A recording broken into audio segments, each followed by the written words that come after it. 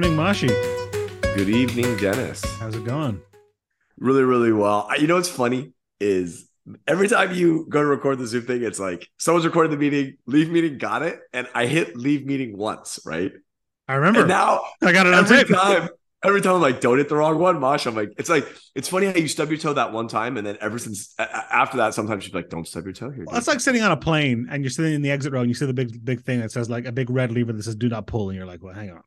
Hold up. But what happens? There was a Korean flight, I think, where someone did to get some fresh air. That did not go well. That's a level Nobody of short-sightedness. I'm not ready to accept in the world.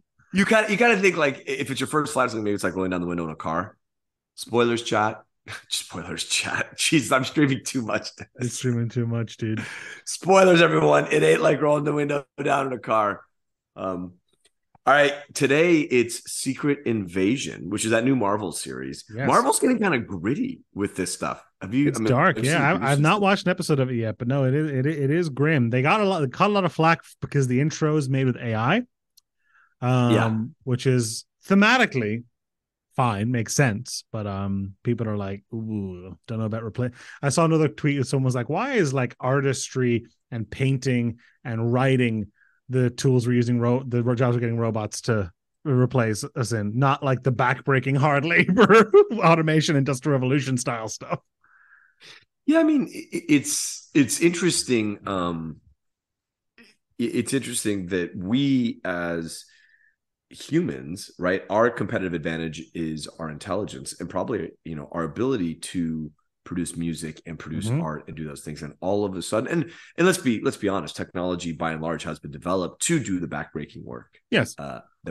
But now as we develop further into computer technology, we're starting to make it more and more human. We're making our own image. I wonder if that was God's temptation when creating us, but if that's the creation story you believe. Big question. I assume that's not the quote from Secret Invasion. That is not the quote. That's not a quote. That is my quote. I don't know.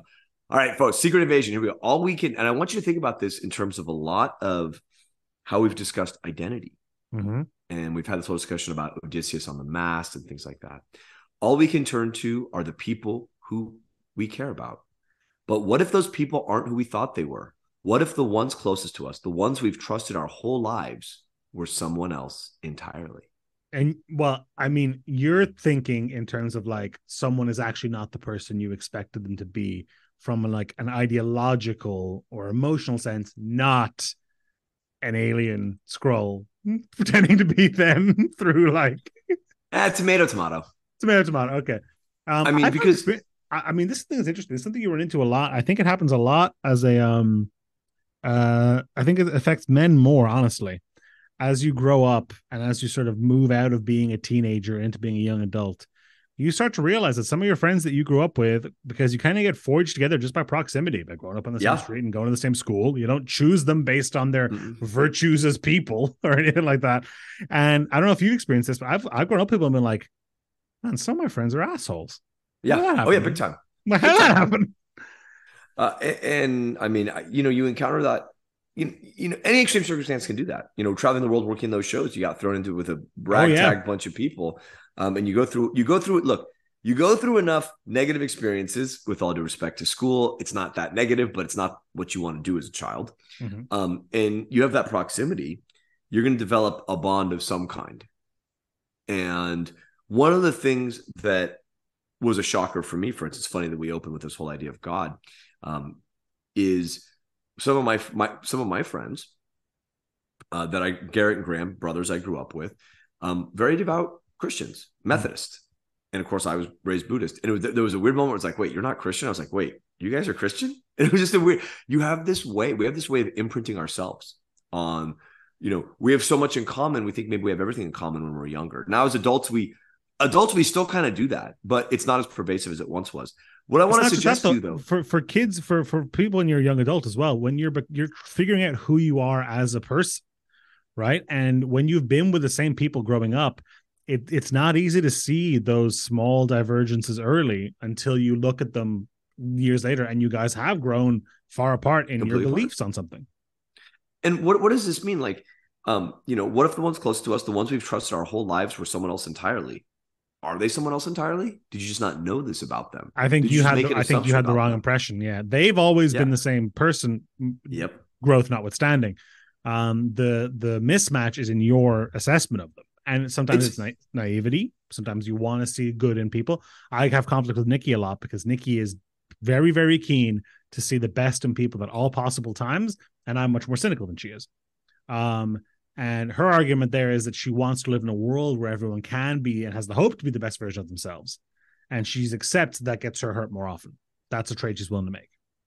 it's so funny. I'm in a similar situation with Claire because she's the same way.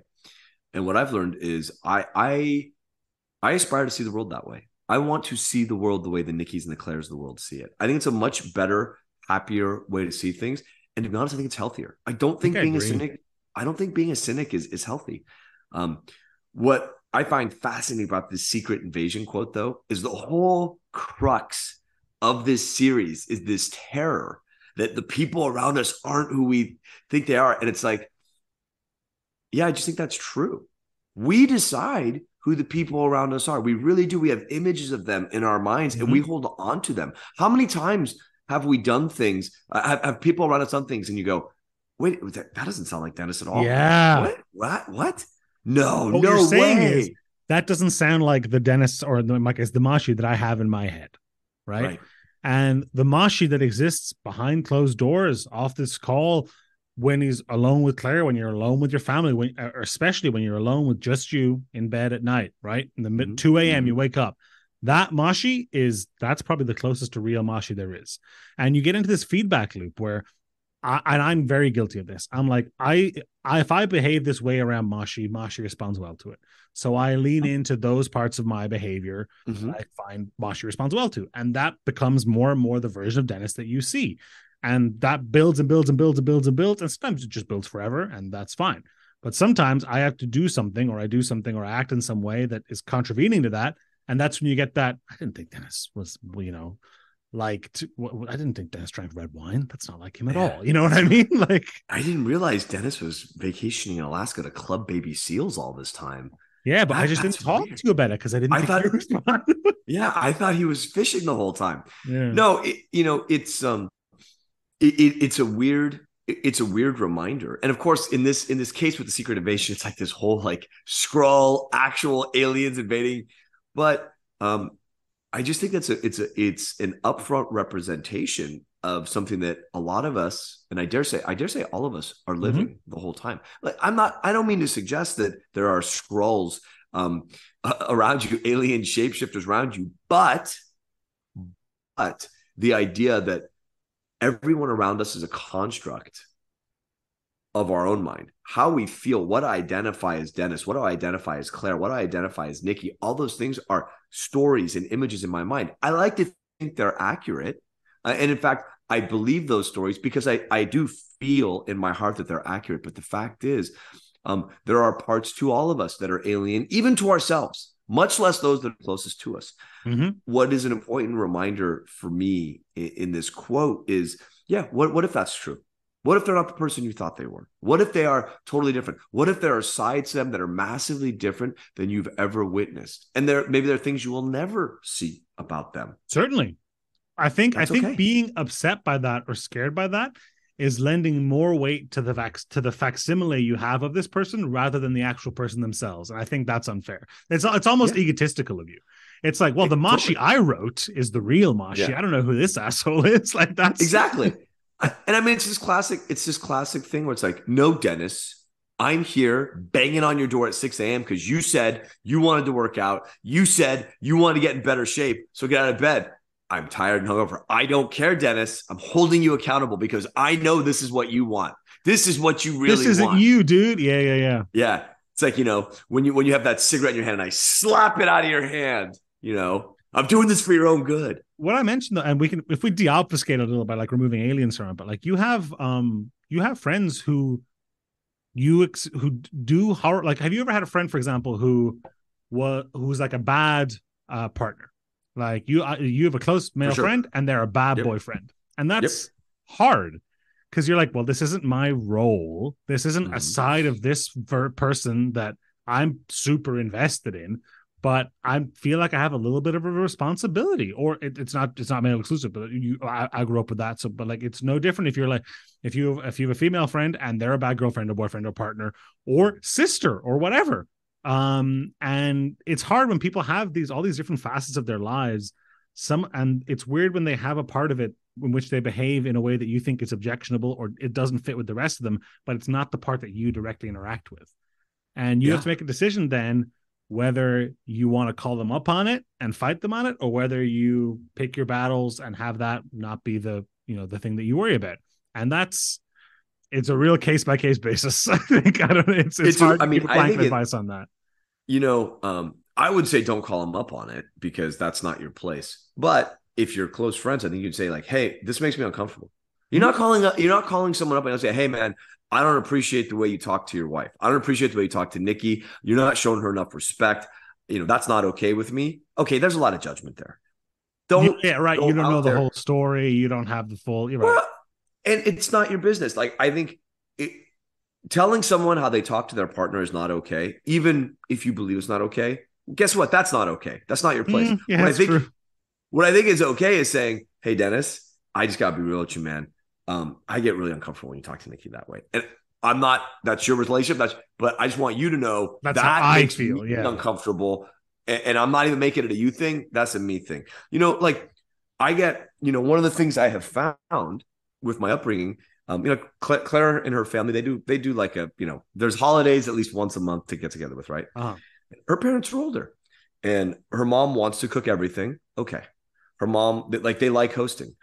I can't deal with, like, I'm always, "Hey, do we need help?" And she'll let me help. I think she realized something in me. But then when it's time to clear up, I just do all the clearing up. Mm-hmm. And like, no, sit down. I'm like, I'm not going to sit here. And I told Claire, I'm like, I can't. I'm sorry. And I'm not trying to be rude, but I can't watch her parents pick up all the damn dishes. It's just not in me. And it actually bothers me. I'm not even trying to like make a good impression. I just can't sit there and watch do it, and it drives me crazy. On the other hand, if other people aren't doing it, I don't care.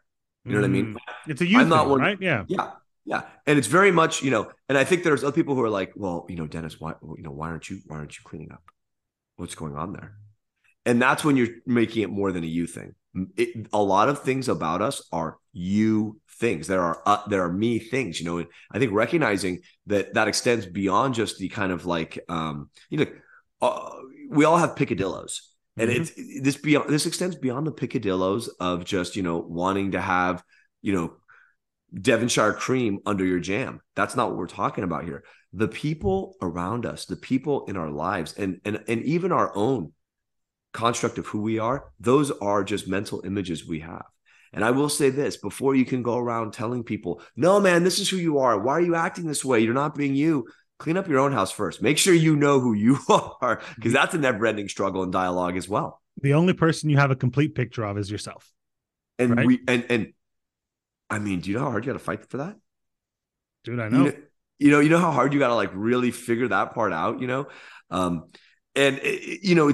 having a whole, Claire and I had this whole discussion about whether I objectify women. I got to finish that discussion, but to what degree I do. I think that there's definitely part of me that does, you know what I mean? But I think it's those things that we have to dive into in ourselves. So we think like, how much of it is this a problem? How much of this am I doing? Those kinds of things. I think that are the serious discussions we need to be having on a regular basis. She doesn't think I'm sexist or anything like that. It was a comment that she made, and I was like, no, it's a good comment, especially when I'm talking about female wrestlers. You know what I mean? I want to stream. I'm like, "Oh yeah, Trish Stratus, she's aged really well." It's like, come on, what kind of comment is that, dude? Yeah, you know what I mean? So like let's not get crazy with it here. But it fascinates me when I came across this talking about the secret invasion and this whole idea that the people around us aren't who we think they are. Good friends can be bad people. It's hard. But at the heart of it, bad people can be good friends. It goes both ways. And what really strikes me about it is this idea that the people around us aren't who we are. Ooh, that's terrifying. It's like, that's reality. It's not scary. It's the truth. And We tell ourselves stories that make it palatable to us. And I think that's okay. I don't want to be like, hey, and everybody go out there and challenge that and don't fall for that. No, but accept that. Understand it. Go with it. That is part of that human defense mechanism of being social, of being a creature in society. But understand what that is. I don't think it's unhealthy either. I think that's what we need to do to survive. But understand that is what it is. And don't be afraid of it. Embrace it is all I'm trying to say. Well, Mashi, I hope you go out into your life today and maybe take a closer look at your friends around you and a still closer look at yourself before you go and just firing judgments off. And make sure if there are scrolls that they're the good kind, not the bad kind, right? Like that's the real lesson. That's the real kind. There you go. Have a great evening, Dennis. Have a good morning.